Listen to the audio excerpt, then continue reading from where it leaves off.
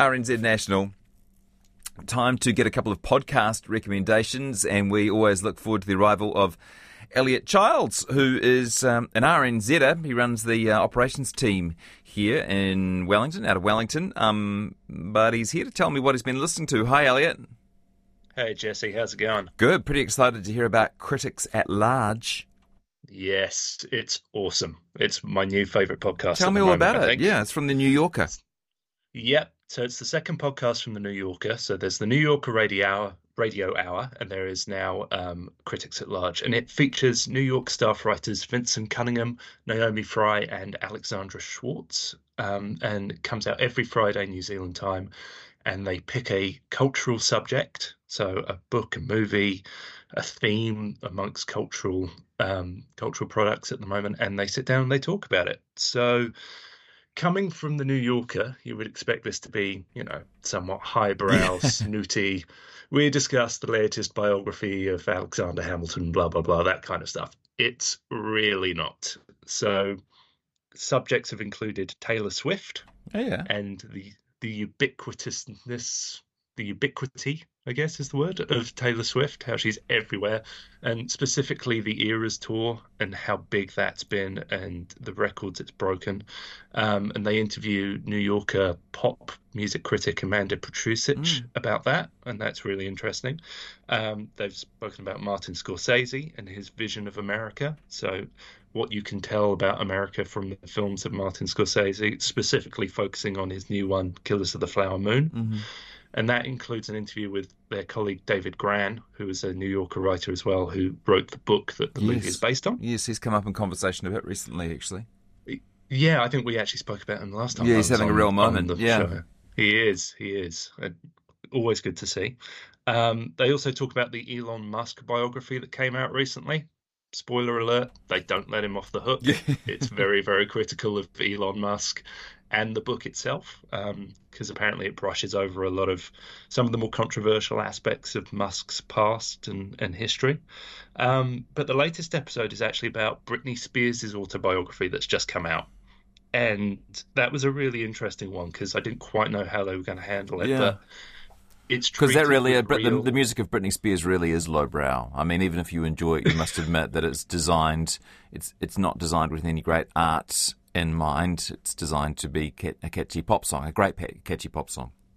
Yeah, it's commercial pop essentially, and Britney has been in the tabloids for decades now, and so there is a kind of tendency to think of it as just trash culture to an extent, but they treat this book with real empathy and real seriousness, and it's treated as like, an actual proper work of biography. Yeah. And it's really interesting. And biography or autobiography? Autobiography. So Britney wrote it? Yes. Well, Britney had a hand in writing it. None of these things are actually written by the musicians, are they? I'm with you. So they talk about that as well, actually, and the the input of ghostwriters on these things. But it's a really kind of nuanced and thoughtful look at some aspects of pop culture that you wouldn't think get thoughtful and nuanced looks at.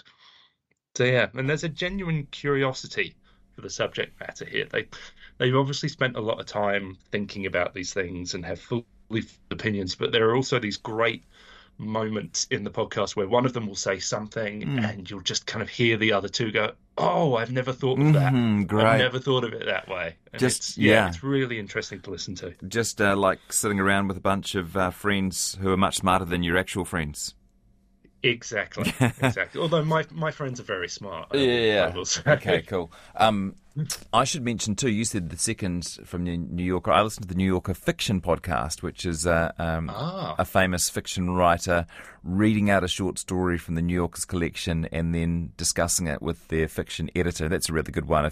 And it's much more highbrow than this, often too highbrow for me. But that's recommended too. But yeah, cool. Clearly this is aimed at a wider audience, and maybe someone at the New Yorker has worked out that if they're going to grow their audience, they might have to discuss something other than extremely obscure off-Broadway performance art. I think that's probably true. They've decided that they need to appeal to the masses somewhat. Yeah, cool. Well, Britney's a good way to do it, as is Taylor Swift. Is. Thank you. So that's called Critics at Large, a new podcast from The New Yorker. What else do you have for us? So I also have Behind the Bastards, which is much more lowbrow than Critics at Large. If you're looking for nuance, if you're looking for subtlety, do not listen to this podcast. It is anything but nuanced and subtle. It is essentially, well, it's what it says on the tin. It is the stories behind some of the more despicable and unpleasant characters in history and also pop culture. Yeah. And also like some of the more terrible things that have happened in history.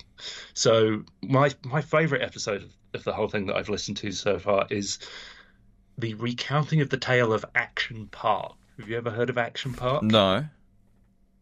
So it was a theme park / water park in New Jersey that existed between 1976 and 1996 and was run by a man who had extreme libertarian beliefs, which essentially meant that there was no regulation. He built whatever rides he felt like building. Alcohol was freely available to anyone and everyone, including the staff, a lot of whom were way too young to be drinking. Yeah. And the results were tons of injuries, several deaths. He once built a water slide that had a loop-de-loop in it. And if you can think about the basic physics of that, you would realize that that would not work in any way, shape, or form. And it resulted in many people getting stuck or injured in this particular slide. There was a toboggan ramp that was essentially just unfinished concrete, with brakes on the toboggans that didn't really work. And if they did work, they worked really too hard. So a lot of people would just go flying out of these things and scrape along the concrete for a bit. There was a Tarzan pool that led into an incredibly a Tarzan swing that led into an incredibly cold pool. So you would fall off the swing and just go into shock from landing in freezing cold water. There was possibly the most dangerous wave pool in the history of wave pools that resulted in several drownings. It was a terrifying, terrifying place, but it ran for 20 years. Yeah. And it's treated in this podcast with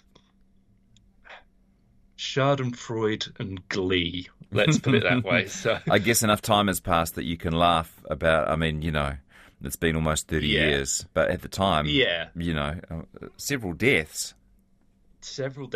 And it seems that no one really took it that seriously at the time, to be honest. Nobody seemed to have kind of come in and said, well, you've obviously got a very dangerous park here. We're going to have to shut this down. It all ended because he refused to kind of pay his taxes on the land that he owed.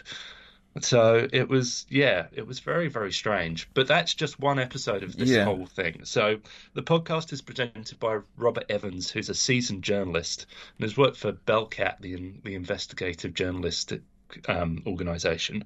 But he's covered conflicts in Syria and Ukraine, and has also done a lot of work on far-right extremism online. And so he's quite a well-respected writer. But his side project is doing this podcast where he basically talks about awful, awful people. Very good. If you're in the mood for it, would give us another example of what he might talk about. So one of the latest ones, which is a bit more serious in tone than the Action Park one, is about Rafael Trujillo, who was one of Latin America's most brutal dictators. The caption on the podcast, as a general catch-all for what this podcast is about, says, listeners will learn about the young adult novels that helped Hitler form his monstrous ideology, the founder of Blackwater's insane quest to build his own air force, the bizarre lives of the sons and daughters of dictators, and Saddam Hussein's side career as a trashy romance novelist. Okay, great. So there you go. Thank you. Plenty in there. Elliot Childs, great to talk to you. Thanks very much for these recommendations. And I understand you're playing nurse today at home, so thanks very much for taking some time out to talk to us today. No worries. Cheers, Jesse.